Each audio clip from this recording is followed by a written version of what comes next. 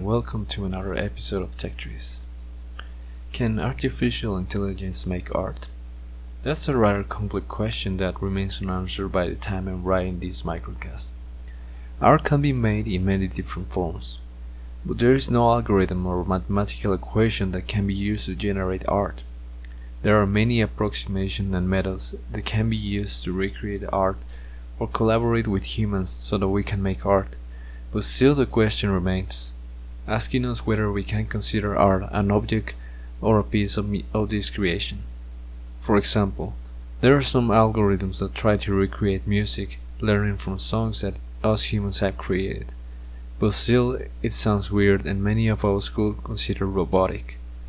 Another example is the creation of paintings that uses previous information of paintings that we give to the algorithm, and the results are quite interesting.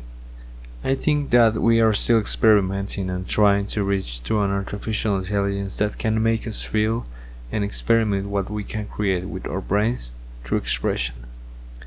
So as always, what do you think? Will someday an artificial intelligence make us feel the same feelings as human art? Thank you for listening. Until the next time.